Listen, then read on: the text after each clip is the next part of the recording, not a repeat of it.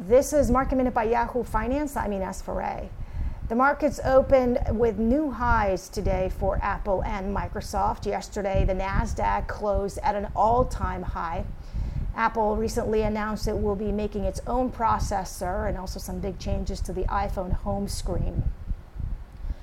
Starbucks announced a deal with Impossible Foods for most of its locations in the U.S. for a new breakfast sandwich. Starbucks already has a deal with Beyond Meat, but that one is for China.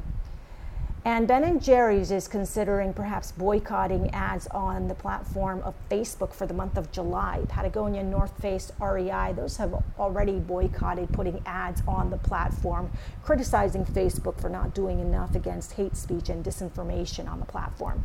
For more Market Minute news, head to yahoofinance.com.